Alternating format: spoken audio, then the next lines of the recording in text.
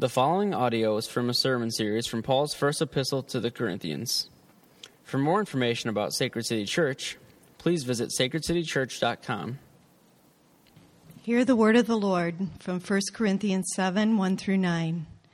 Now concerning the matters about which you wrote, it is good for a man not to have sexual relations for a woman, but because of the temptation to sexual immorality, each man should have his own wife and each woman her own husband. The husband should give to his wife her conjugal rights, and likewise the wife to her husband.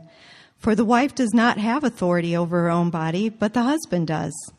Likewise, the husband does not have authority over his own body, but the wife does.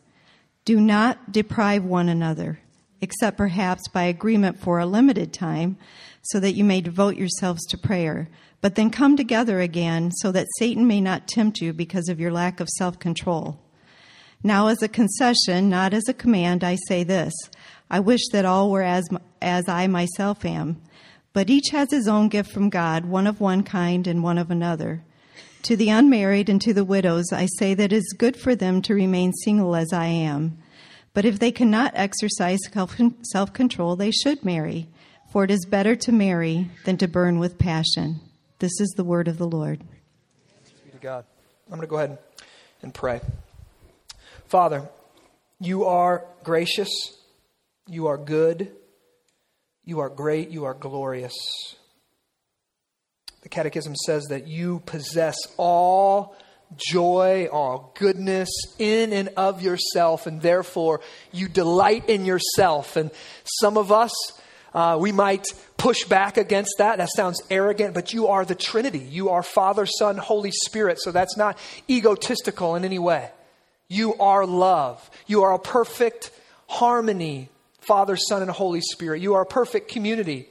So you delight in yourself. And Father, through Christ's death and resurrection, we can participate in that with you. As C.S. Lewis says, we can get caught up in the dance, as it were. And we want to be caught up in the dance this morning. Would you enable us to understand you in whatever limited way we can? Would you enable us to hear your word? Would you enable us to be changed by it? Would you set us free from lesser things so we can be free in you and we can come to know the God of all the universe, the God that's went so far to save us. And this morning as we preach, as we work through a difficult text, would you anoint my mind to preach your word?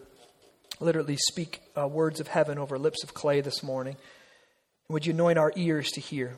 Father, there's hearts that have been hardened by sin. There's minds that have been deceived by the deceitfulness of sin in this gathering this morning. But we are confident that your word is sharper than a two-edged sword, and you can pierce the soul. You can cut through the bars of iron. You can get to the innermost heart. You can get to the soul of who we are, and you can cut us, not to wound us, not to hurt us, but like a surgeon who makes a skillful incision to remove a cancer. Would you do that for us this morning? Would you do work on our hearts so that we could enjoy you, the God of all joy? We could enjoy you and find our hope and our joy in you. That we know that the end of man, the purpose of us, is to glorify God and enjoy you forever. Father, would you do that this morning? In Jesus' great name, we pray. Amen. Well, we are in 1 Corinthians chapter 7. If you came to church today expecting to hear about Jesus coming in on a donkey, we're going to talk about sex instead. So, now, we're not talking about sex because it's vogue. We're not talking about sex because we think it's cool and it'll gather a crowd and I want to be on the cutting edge and I want to kind of have like the shock jock personality. That's not why we're talking about sex this morning. We're talking about sex because we are working verse by verse through the book of 1 Corinthians, and that's where we are. We started last week, and Paul started the end of chapter 6, spent a lot of time talking about sex, and now he's doing the same thing in chapter 7. If you were not here last week, Everything I'm going to say this week is built on the foundation of what we talked about last week. So I really encourage you, download the podcast. We talked about last week how Paul was basically saying sex is a road and sex is a window. Sex is a road and sex is a window. I'm not going to get into that. I'm not going to explain it too much. You can go back and listen to it. An older couple, as they were leaving the church yesterday, said, "Pastor, we thank you for this sermon. We're going to go look at the window." I said, "Go ahead, enjoy the view." So, what we're seeing here now in chapter 6 and now in the first part of chapter 7 was the two prevalent views regarding sex in the Corinthians culture, and they're very similar to the two prominent views regarding sex in our culture today. Do you remember what they were? We said there was a culture war going on in Corinth between the prudes and the pagans. And last week we got to see Paul's high view of married sex. It was kind of shocking. And this week Paul's going to get really practical on us. This is how Paul seeks to inform and instruct his disciples. He always starts with theology, and then he gets really practical and he works out the practical implications of his theology. So that's what's going to happen this week. Paul is going to get really practical. He's going to build on the foundation, the theological foundation that he laid last week. And now this week he's going to show us the practical implications of it. He's going to, work out his theology. He's going to work it out. So we can all have good theology here, but how is that theology working itself out in our life and practice, in the rhythms of our daily life? So just to remind us really quick, the prudes basically had a Platonic view of the body. They were informed by the philosopher Plato. They believed that the body is bad. They believed that since the body is bad, sex is bad. Since the body is defiled and dirty, sex is defiled and dirty. And sex only exists as a necessary evil for making babies. They were kind of upset about it. I really wish God would have had it some other way. Sex is dirty. We only have to have sex when we want to make babies. That's a Platonic view of the body. We said that was the prude's view. But then on the other hand, you have the pagans. And the pagans, same in our culture today, even though they don't label themselves pagans, they say the body is actually all we have. The body is inherently good. What you see around you is therefore the only thing that we know to be real. We don't know there's an afterlife. We don't know there's a spirit. We don't know we have a soul. We don't know there's heaven exists. All we see is what we have around us. Therefore, listen, sex is God. Sex is the highest form of pleasure on this earth. It's the highest form of self-expression. So the pagan says, do it as often as you can, with as many partners as you can. Whatever your mind can dream up, express it. When it comes to our sexual desires, the prudes say, stuff them, and the pagans say, unleash them. And what many people think is that God's view of sex is synonymous with the prude's view. But nothing could be further from the truth.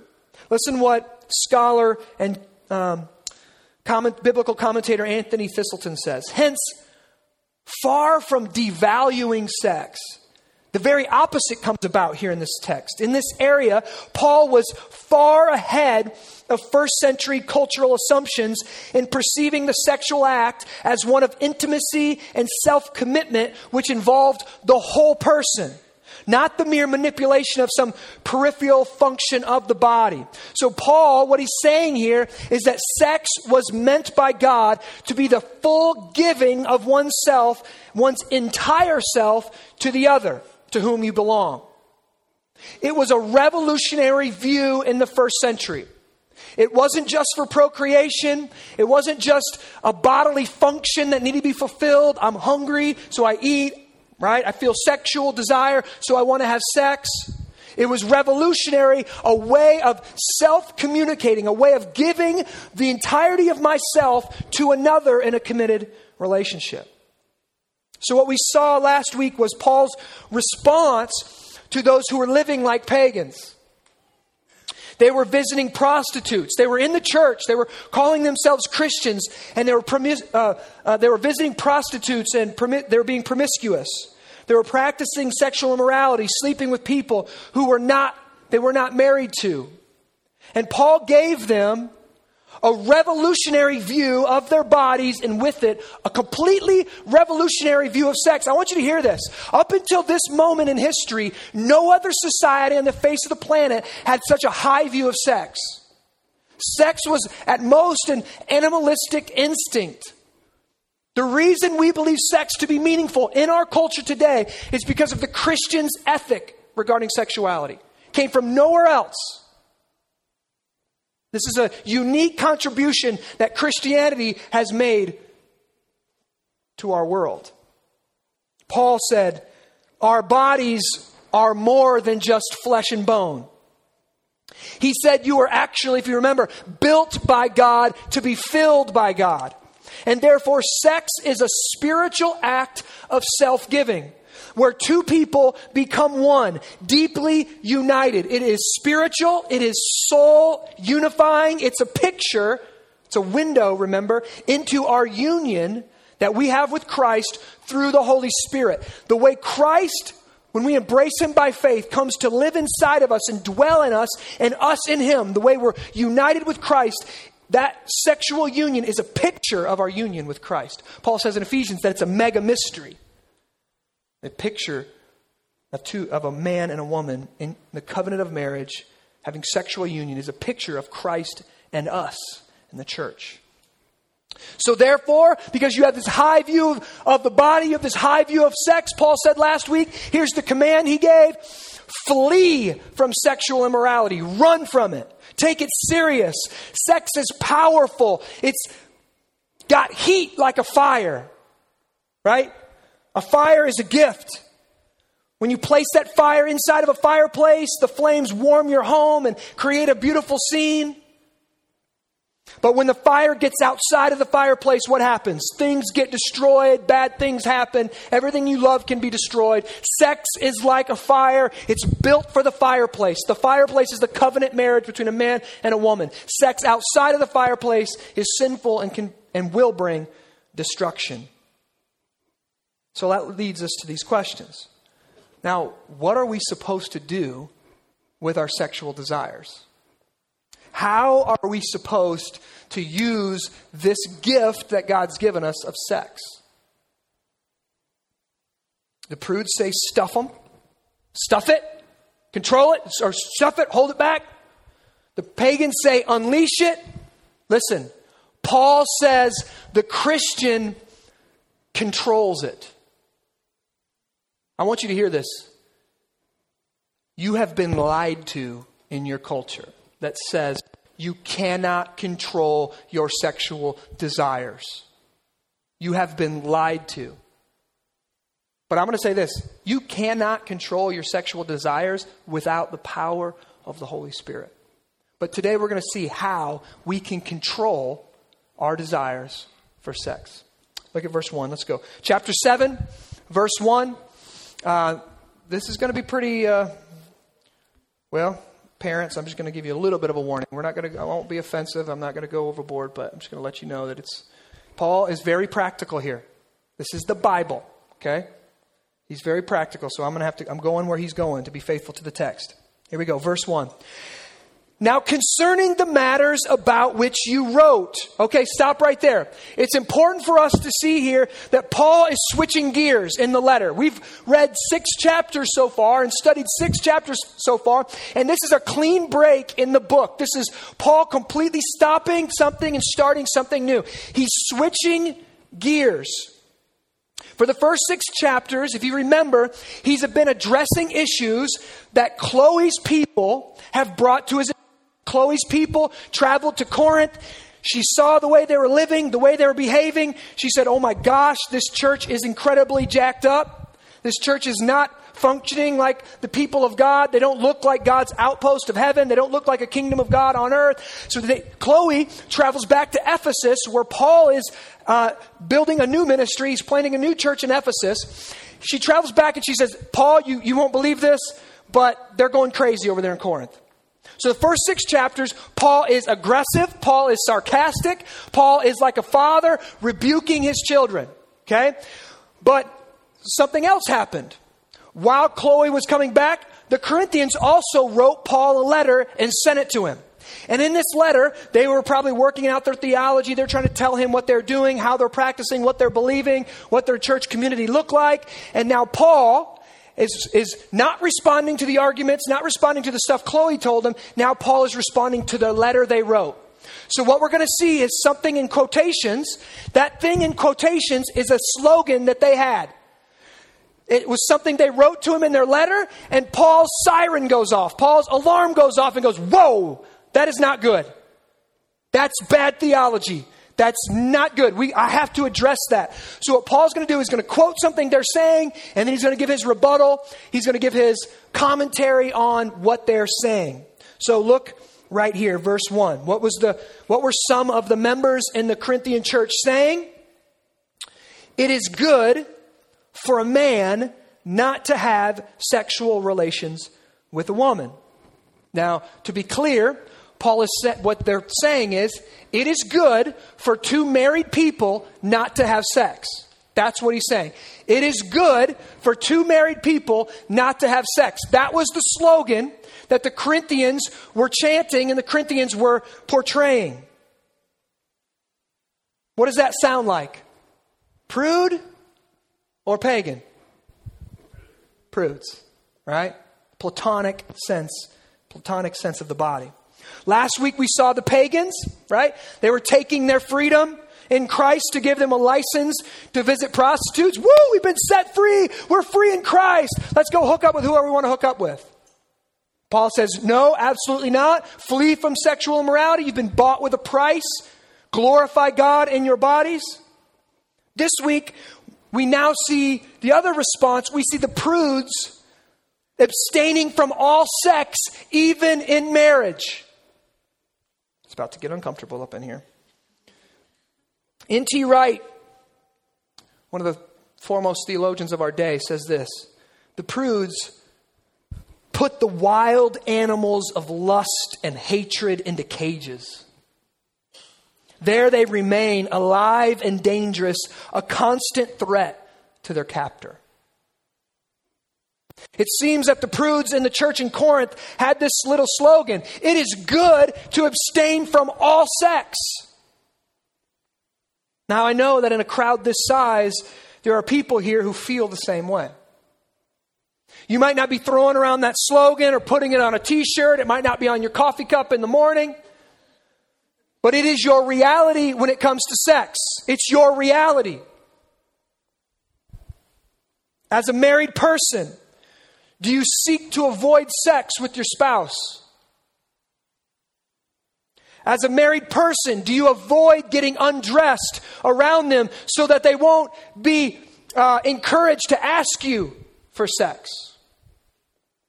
As a married person, do you go to bed at different times so that you can avoid having sex with your spouse?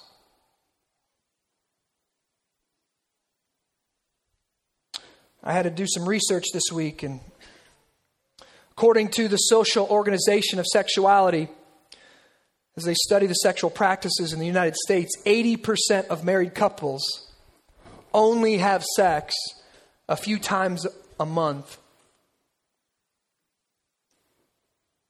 32% report having sex 2 to 3 times per week. 32%. 2 to 3 times per week. That's the high number. 47% reported only having sex a few times per month. According to Newsweek, married couples say they have sex an average, here we go, of 68.5 times a year.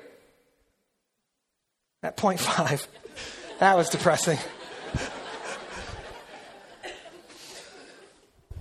That's slightly more than once a week. Slightly more than once a week. It's the average. Some of you single people might be saying, well, that's why I'm single. I don't want marriage to ruin my sex life. Well, it's funny because I have a stat for you as well. It's from Newsweek. It also says, even with those pathetic statistics, shameful statistics that say people are only really having sex maybe once a week.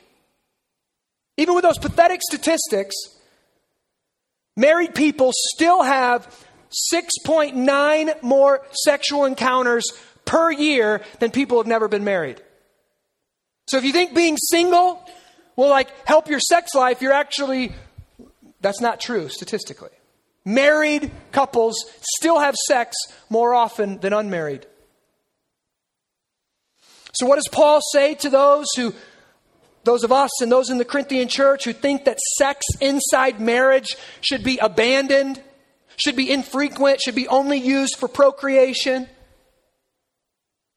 Think of verse 2. We're about to be shocked here, I think. But because of the temptation to sexual immorality, we're going to get into that in a minute. Each man should have his own wife and each woman her own husband, okay? So they're saying you have sexual desires, so you should be married to one man and one woman. This rules out polygamy, okay? Verse 3. The husband should give to his wife her conjugal rights. If you don't know what that word means, the husband should have sexual relations with his wife. And likewise, the wife to her husband. Okay, Lord, I will do it. See, some of you hate the law of God. I love the law of God. Oh, how I meditate on it all the day long. I will obey you, Jesus. Who says obedience is hard? Come on. Paul is actually commanding the Corinthians by letter to have sex with their spouse. First century. This is unheard of. This is, and we talked about this whole letter being a, church discipline, right? Trying to correct their failures and malfunctions. This is some good church discipline here. You need to have sex with your spouse. Thinking they're like, okay. See, again, what do we do with our sexual desires? Prudes say stuff it. But here's what happens. With prudes, either they eventually explode, right? You see, right-wing conservatives pounding their pulpit or pounding their podiums, talking about abstinence or purity or whatever it is. And then years later, they come out, they've been having an affair for years. They've been doing all kind of freakish stuff behind closed doors. They've been trying to suppress their sexuality for so long that eventually it explodes. That can happen. Or what often happens is the marriage, when they're stuffing their sexual desires, they're not having sex frequently. Their marriage union, this intimate union of love and mutual self-giving, dries up and becomes a shoulder-to-shoulder, passionless partnership. We raise kids together. We run a house together. We run a business together. We function more like business partners, shoulder to shoulder. You do your stuff. I do my stuff. We've just learned to live together without sex, without passion. That's what happens when prudes just stuff it. But then the pagans say, yeah, that's so degrading. No. You just need to unleash your sexuality and just let it go and let it run wild. And what we see then is pagans have no concept or no ability for monogamy. They will never be happy. They never know what it means to love another person because they can't lay their own desires down. So every time they feel a sexual desire, they have to go fill it with someone else.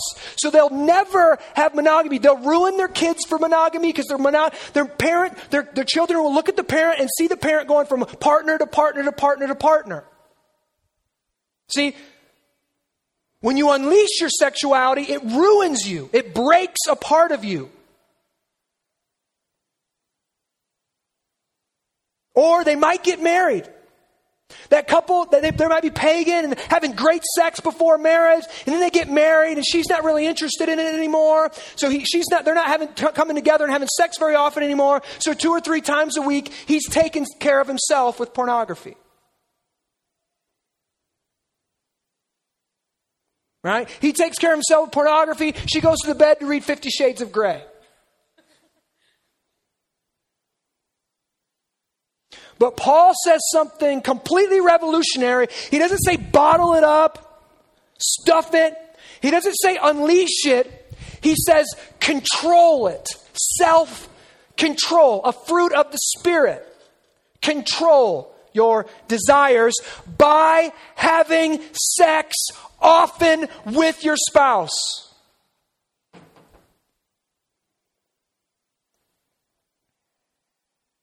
Listen to this. In the Wall Street Journal, Harvard University social psychologist Justin Lehmiller says this: for many men, sex may be their primary way of communicating and expressing intimacy. For many men, sex may be their primary way of communicating and expressing intimacy.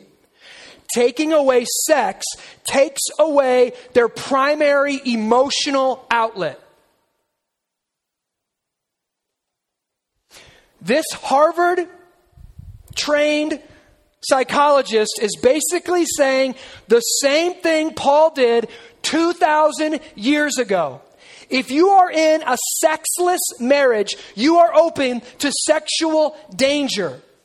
Because the man whose emotional needs are unmet from his wife, all of a sudden another woman starts giving him compliments. And listen, it's not just men. It's not just men. Same thing for a wife. The husband who is not attentive to his wife because he's too distracted at work or he's too stressed out over finances, he's got too much stuff going on. All of a sudden another man takes a fancy to her, encourages her, compliments her, and starts to meet her needs. Next thing you know, an emotional connection leads to a physical connection, leads to devastation in all parts of the marriage. The sexual union was created by God to so give of one another that it's an emotional connection for a man. Many times it's an emotional connection for a woman, but maybe not as much as a man. This Harvard psychologist, it's for many men, it's the primary way they express and communicate intimacy.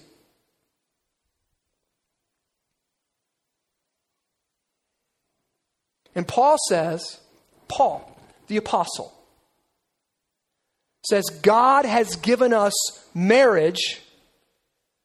One reason, we saw huge reasons last week, took us up to the heights.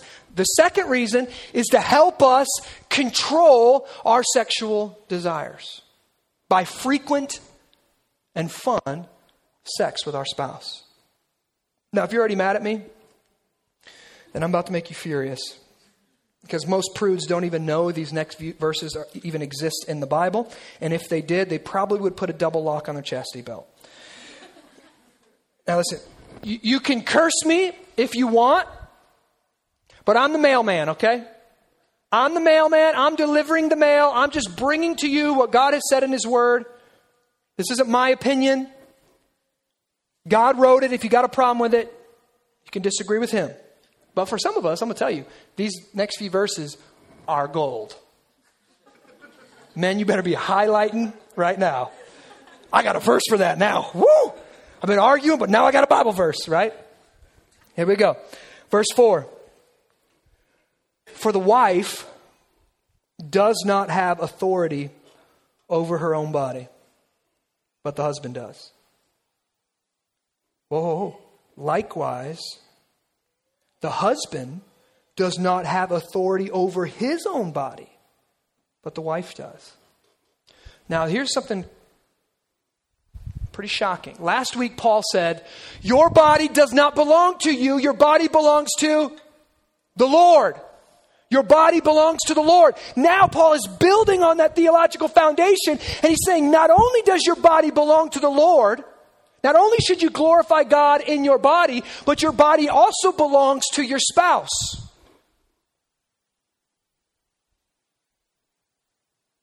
Years ago, I heard, maybe I shouldn't say this. Now I'll say it anyways.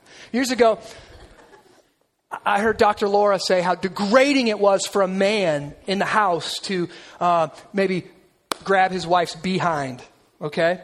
In front of the kids or in front, just to express sexuality in the home other than behind closed doors. And I was kind of shocked by it, but studying it, I get it. She's Jewish. And the Jewish concept is very platonic. Sex isn't really meant for fun. It isn't meant for enjoyment. Sex is meant for procreation. And that's not what, Paul is speaking, many of them to some Jewish people. And there's some Jewish people with some Jewish backgrounds in this congregation. But he's literally saying her body is your body. So, wives, slapping hands away, that's his butt, right?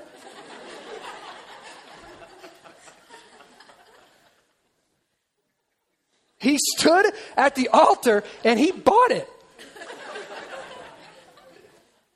And Paul is saying, her body belongs, my wife's body now belongs to me. But he also says, but my body belongs to her. Now, first off, before I get into it, I know some people are, right? Boom, porcupine, like things are coming up right now, right?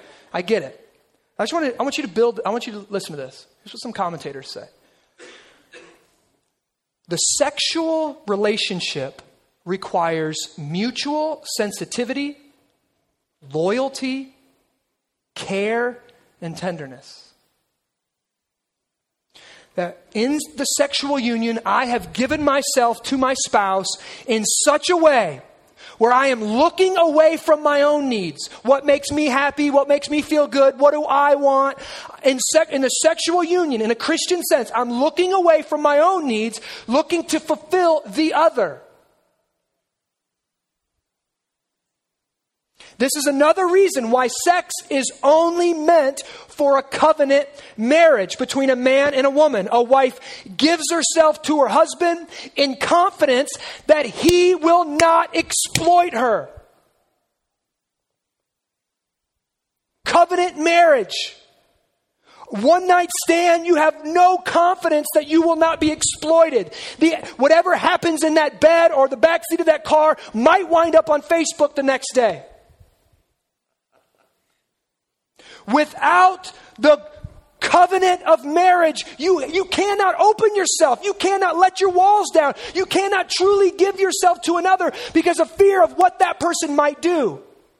So the Bible says in sex, we do not open ourselves up completely. We do not share in this most intimate act without having everything else, literally on lockdown. Covenant marriage. My money is yours. I've given it all to you. My future is yours. I've given it all to you. Everything I have is ours. No prenup, baby. I'm giving myself completely to you in marriage. So now I can give myself completely to you sexually in marriage. I think, now here's what happens. In our culture, we've been influenced for many years by feminism that wants to make women and men we believe they're equal, but they're not equivalent. They're different. They have different needs. Okay? They're equal in dignity, value, and worth, but they are not equivalent. Men and women are different. And many of us and many women in this room probably hear that. My body belongs to him. No, this is my body. Right? And we hear it through a feministic mindset. And then you just completely miss the last half of that verse that says and men are like, she can have it. Like, I've been wanting that for a long time. Right? Women bristle, men are like, I've been praying for that. But listen, this is what we need to know. If you find this verse degrading, It's not because it is degrading. It's because we've been influenced by our culture. That's a 21st century cultural understanding in the West. But what I want to shock you with is the exact opposite would have been true in the Corinthian culture. When this was written, women had no rights. Women were less than second-class citizen. I told you last week, men were encouraged to procreate with their wife and then have a guy or a girl on the side to have sexual relations with. Right? They couldn't vote. Most of them weren't educated. They couldn't be educated. Most of them couldn't read and write. Women were less than second-class citizens. But Paul, and ladies, the reason we believe in women's rights is because Jesus instituted them. Because Jesus said, and Paul later says, there's no longer male and female. That all the dividing walls of hostility have been destroyed by the cross. That women can participate in the gathering. Women can get educated. Women can teach and lead in areas of the church. And right here, Paul is going to do something that was absolutely controversial and shocking. He looks to the men and says, and she owns your body. The men would have been shocked and appalled. We're like, yeah, right? But back then, to think that the same rights a man has to a wife's woman, the wife has those same rights to a man, absolutely countercultural in the day.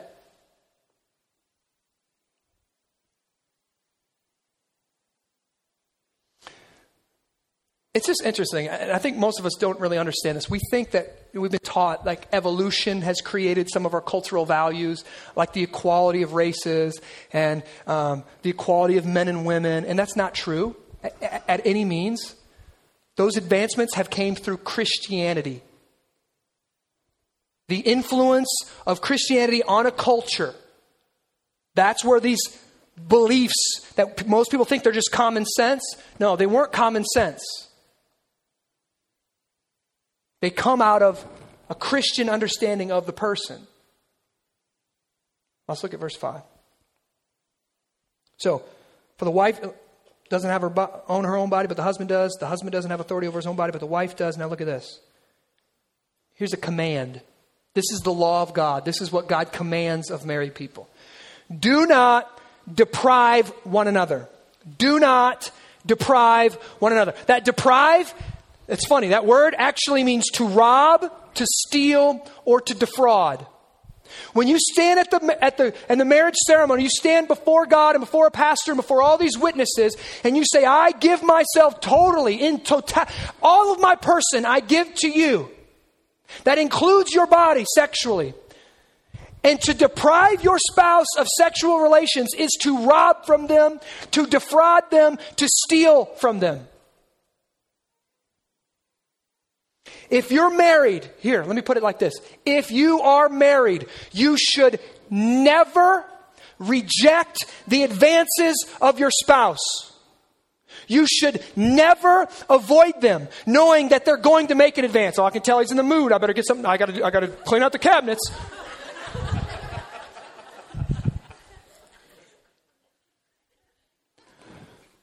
Paul says you should only, and this is actually kind of funny to me, what he says. Look what he says. But perhaps, by agreement for a limited time, that you may devote yourselves to prayer. Perhaps, possibly, for a little bit of time.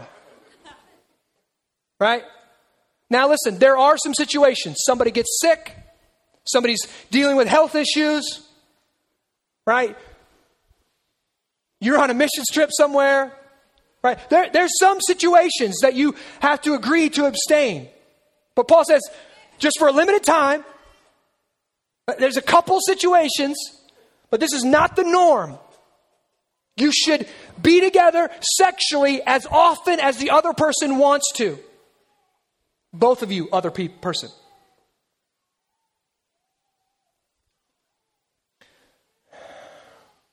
You should not deny one another, but by mutual consent, and that just for a limited time. Now listen, what that means is if the husband wants to be together, you should be together. If the wife wants to be together, you should be together.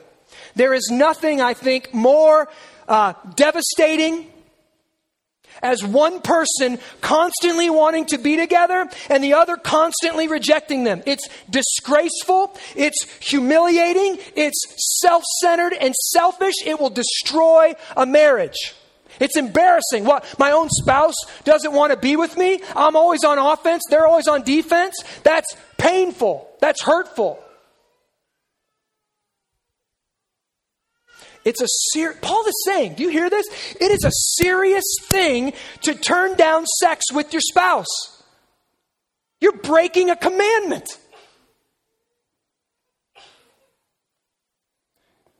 I don't remember who it was. I should ask my wife. I don't remember who it was, but somebody gave us advice on our wedding night. We waited to have sex until marriage. And somebody gave us, didn't give me, gave her some advice. She said something like, you're never too tired. And it'll always cure a headache.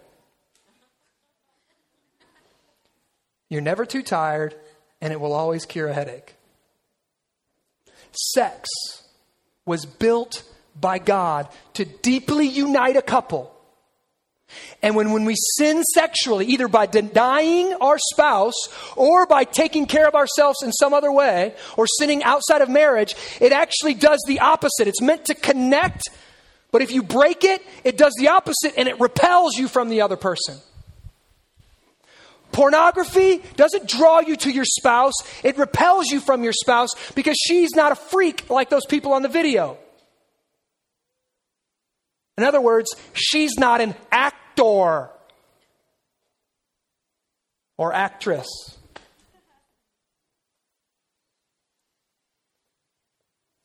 Sex inside of marriage is a God-ordained, God-approved tactic in fighting the sin of lust and immorality.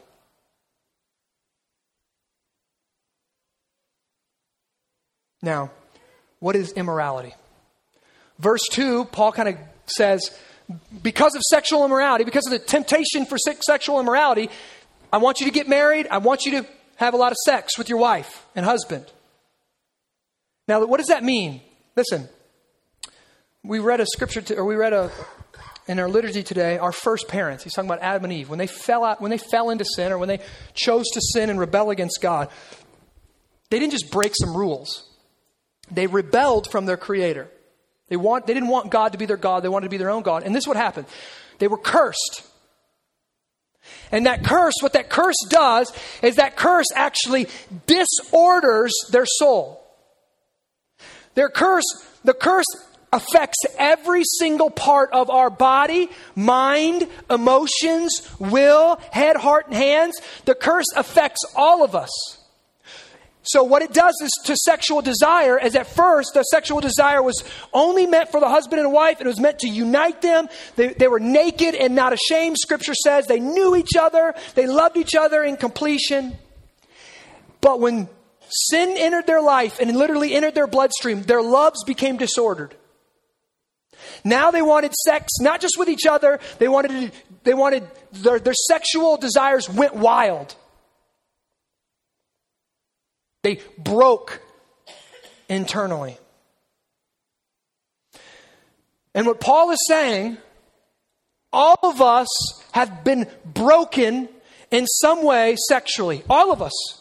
You might lean to the pagan side, where you unleash your sexuality in brokenness. You might lean to the prude side, where you just try to stuff your sexuality in brokenness.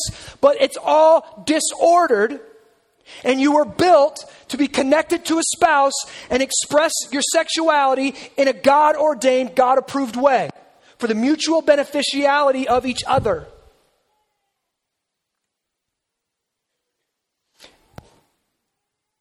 And because we are bent, because our desires have been disordered, sex inside marriage is no longer good enough for us. Listen. It's no longer good enough. And in verse 5, he tells us, Satan, our enemy, our adversary, actually uses our disordered desires to tempt us because he wants to steal and kill and destroy us. So he uses our disordered desires to jack with us, to mess us up, to get us to ruin our lives. So now we are tempted to use our sexuality in sinful ways that damage my soul, that will ruin my marriage, that will break up my family, and totally blow up my future. Adultery is a disordered desire. I believe God is a liar. I believe God is a liar. That's what adultery is. God will not make me happy. God will not satisfy me. God made a mistake by giving me this husband. I'll go find and meet my own needs outside of the marriage. Same thing Adam and Eve did. God is not good. God does not have all goodness and joy in himself. I think God's a liar. I'll find joy on my own. That went poorly for them. It goes poorly for you. It goes poorly for me. It goes poorly for everyone who seeks to break God's laws. Listen, God's not arbitrary. God doesn't make meaningless laws. God makes these laws because when you break them, they break you. They destroy you. Adultery will destroy your soul. Adultery will destroy your family. Adultery will destroy your future. You're being lied to if you think it won't. Adultery is a disordered desire. Now, you can ask most men in this room, when you get married, your sexual desire for other women does not stop. But all of us, I think, would agree that we are meant to have self-control in marriage. One man, one woman. If I have desires for other women, somehow I have to control those desires. Well, Paul says one of the ways you control those desires is having fun and frequent sex with your spouse. That's one of God-ordained ways to control your sexuality. So do you hear me? Listen to what we're saying. I think anyone in our culture would say when you get married, you're supposed to control your desires to have sex with other women, right? I have a desire to have sex with other women and my spouse. I need to control that desire. I think we agree with that. Now listen, please hear me. The teaching of the gospel, the teaching of Christianity is the exact same thing is true for all other sexual immorality. Listen, you may have homosexual desires. You may have homosexual desires. Those are disordered desires because of sin. The only appropriate expression of our sexuality is in a one-man, one-woman monogamous relationship. Everyone agrees that even though I want to have sex with other women, I'm supposed to control my desires. I can't express it. We're saying the same thing for homosexuality. Those desires are real. Even if people came out and said they were, like there's not, but if there has been some genetic research that reveals homosexuality is genetic, we can say, okay, that it still should be resisted. Alcoholism has also been shown to be genetic. We still think people should control themselves, right, and get help. We're saying the same thing for homosexuality. See, our desires are broken. I don't want to just be committed to my wife. I want to be sexually immoral, right? Homosexual. I don't want to express it with a wife. I want to express it to whoever I want. It's brokenness. I don't want to just be I want to look at pornography. It's all sexual immorality. So, not just stuff it, not just unleash it and do what I feel, but control it.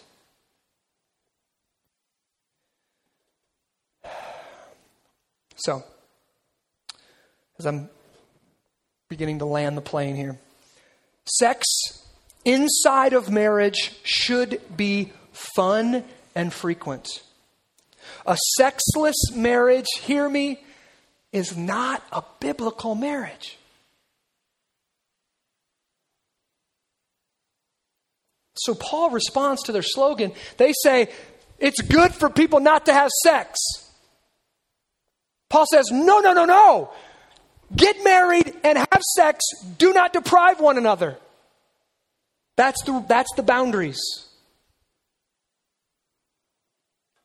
But what we're about to see is another thing. I just keep saying this, but another thing that was absolutely revolutionary in his day and age. Look at the next verse, verse 6.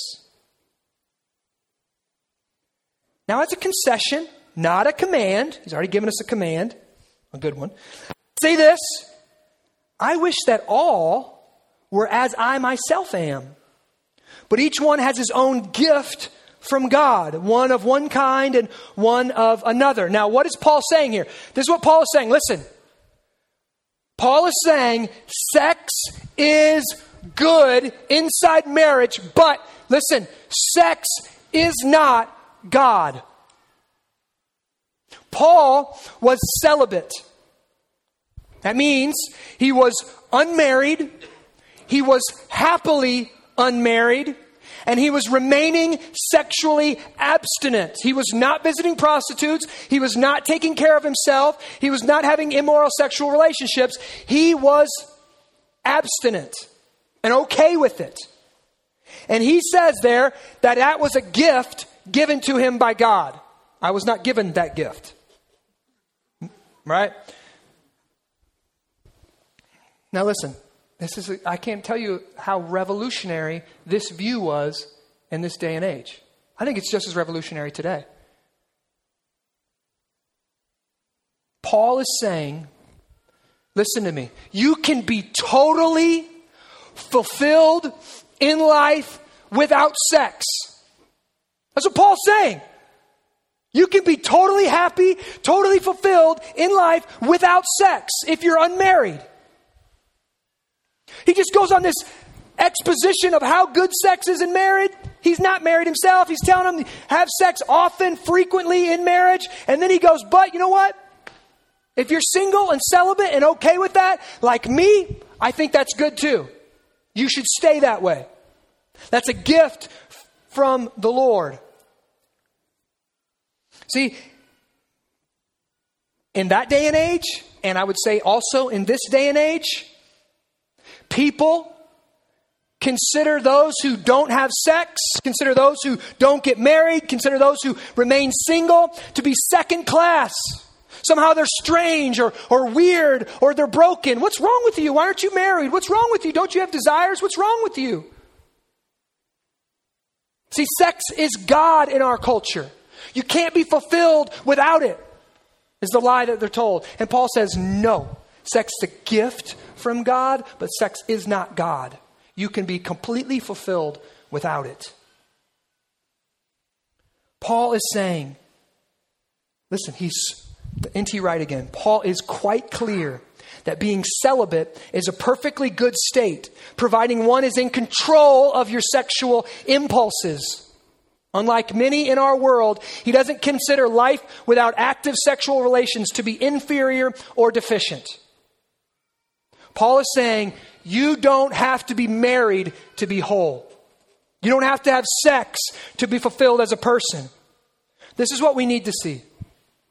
Christianity says sex inside of a covenant marriage is good, but a relationship with God is better.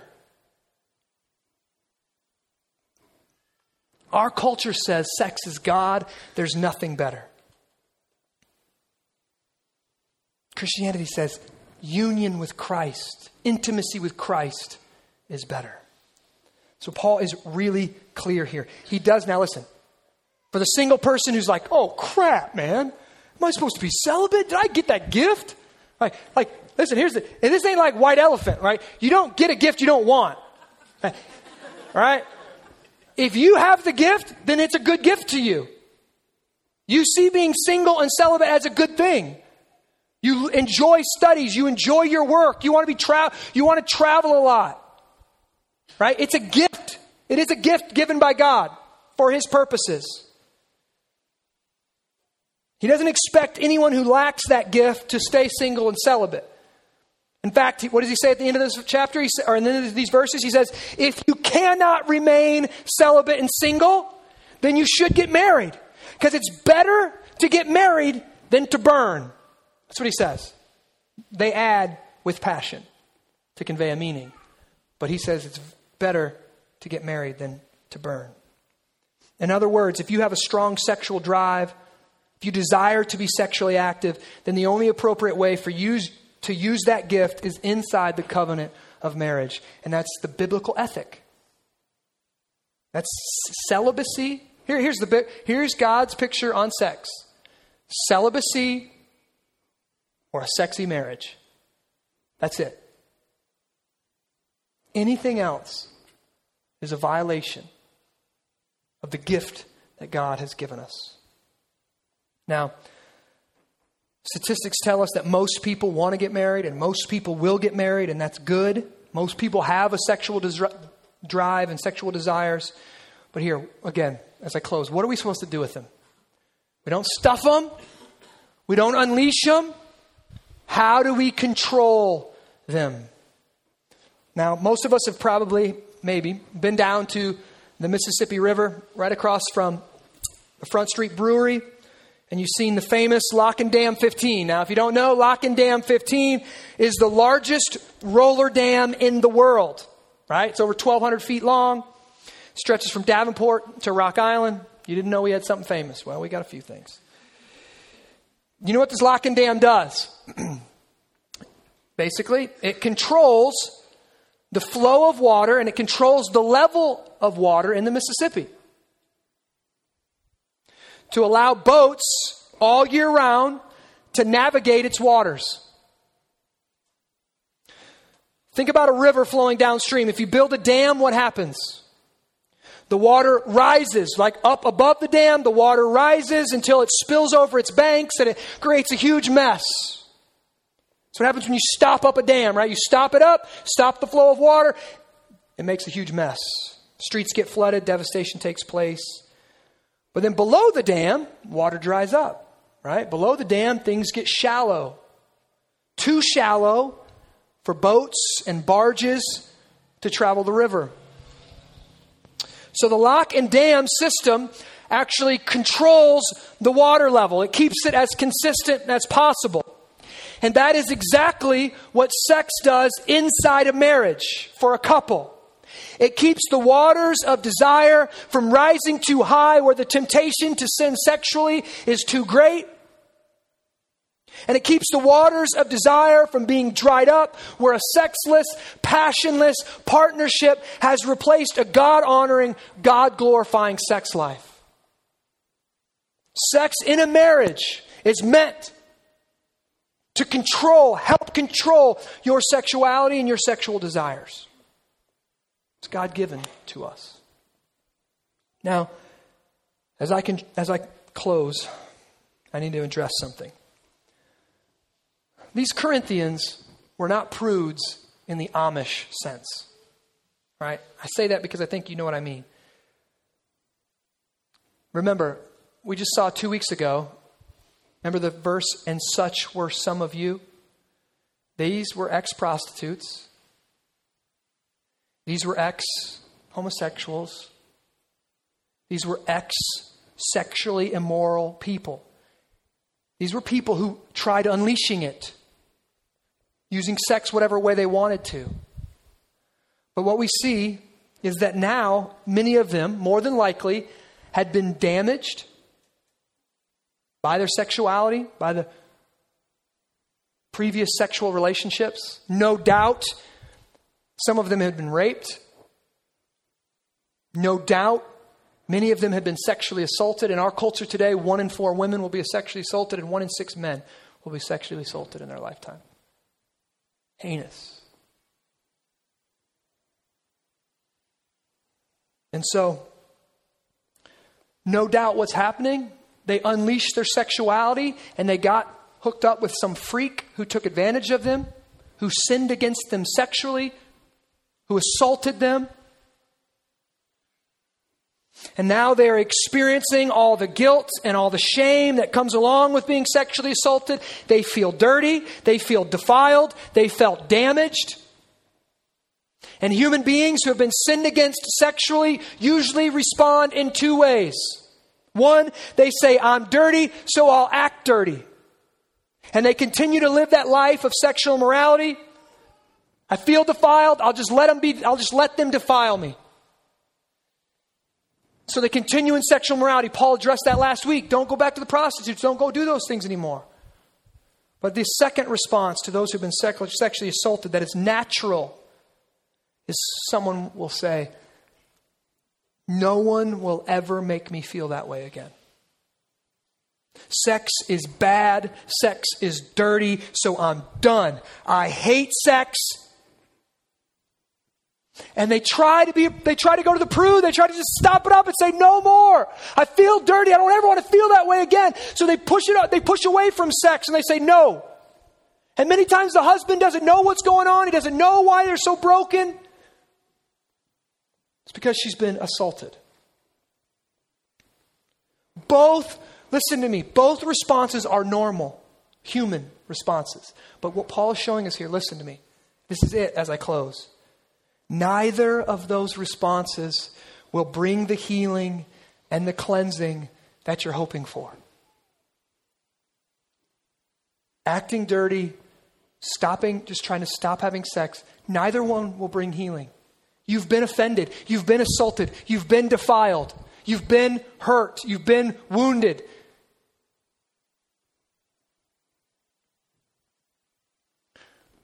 But listen, the last verse of that last chapter gives us great hope. Listen to me.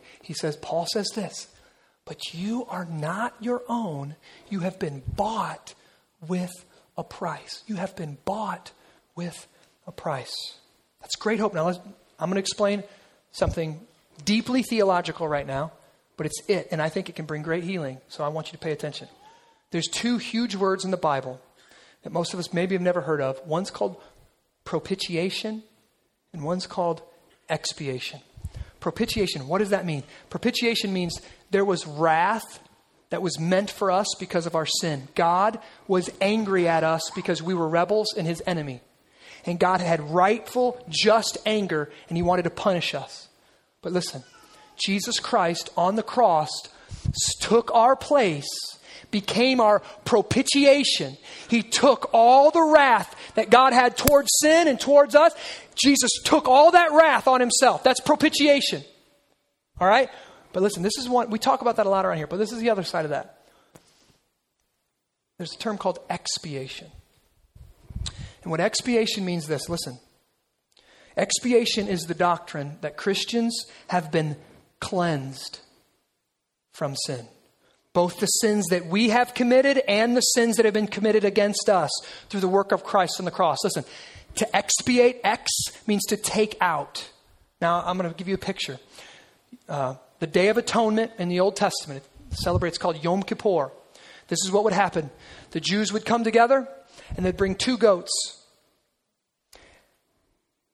And the high priest would take these 2 goats, and the first one, this is the Day of Atonement, the first one was the propitiation. So he would say to all the people, your sins have been very great this year. We have sinned in word, deed, thought, action, our affections. We've sinned sexually. We've sinned in great ways, and we deserve to die. God should have wrath on us. God should destroy us because we're rebels. But this goat is taking your place. He's taking the wrath of God, and he would slit the throat of the goat, and the goat would die. The goat would take their place. Jesus Christ on the cross became that goat. He died a murderer's death. He took the wrath of God that we deserve, and blood flowed.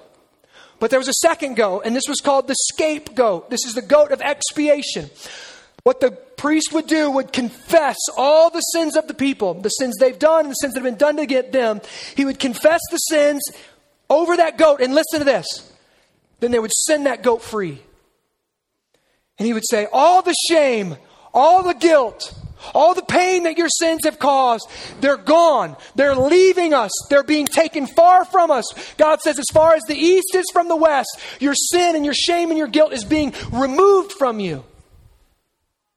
And Jesus Christ on the cross absorbed all of your shame, all of your guilt, all of your dirtiness. He wasn't just the propitiation, he was the expiation. He absorbs all the dirtiness in himself, and he dies to make you clean and pure. And when you place your faith in Jesus Christ, though your sins are like scarlet, though you feel dirty, though you feel defiled, in God's eyes, you have been made spotless and clean. And if you've been the victim of a sexual assault, I want you to hear that from your pastor today. In God's eyes, you are clean. You are clean. And it might take decades to work out your salvation. It might take decades to experience the redemption that Christ has bought for you. But hear me, you are clean. And if you need to meet, if we need to have counseling, I'm up for it. Don't bottle it up. Don't cover it up. Don't respond just the normal ways through letting it go or trying to bottle it up. Christ has covered it. He has redeemed it.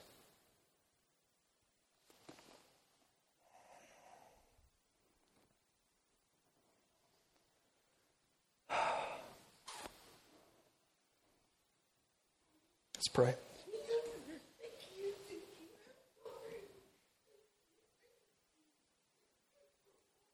Father,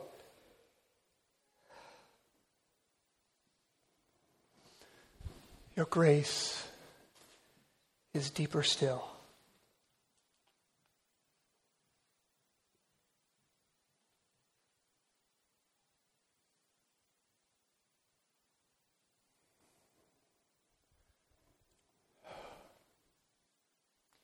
Would you minister your grace to your people now? You felt our shame. You felt our guilt. You know what, Jesus, you know what it likes to feel dirty and defiled. Because you were pure. You were spotless. You never sinned. And yet you took on our sin. You felt all of the pain and the repercussions and the filth and the vile. You felt it. But you dealt with it. You destroyed it. You said you even despised, you rejected and despised the shame. You marched to the cross willingly because you love us. And you knew that we would suffer in our sins. We would suffer. So we needed a suffering Savior. So you suffered for us in our place. God, would you speak grace to your people now? Would you bring that atonement, that healing, that deep soul healing? Would you bring it now? And for those of us who have not embraced you by faith, would you give them the faith that this moment to believe in you, to take you into themselves, to be united with you? Would you give them the faith, Father? For those of us who have sinned sexually, either by being promiscuous or by being prudish, would you convict us and would you bring us to repentance? Would we love our spouse in a new and a fresh, in a God-ordaining, God-glorifying way? Would you cut through years of resentment, years of bitterness? Would you heal deep-seated emotional wounds? Would you do that for your glory, for your name, for your fame, for our joy? Father, as we come to the table today, as we confess our sins before you and we come to the table to receive the body and the blood of Christ, would you communicate that grace to us? Our bodies are not our own. We've been bought with a price. Oh, what a Savior. Oh, Jesus. Jesus, Jesus, what a Savior that we have. Who would purchase broken people like us, damaged goods like us. Would this meal communicate that grace to us in a fresh way this morning? Your body was broken and your blood was shed for your people, for their sins. In Christ's name we pray. Amen.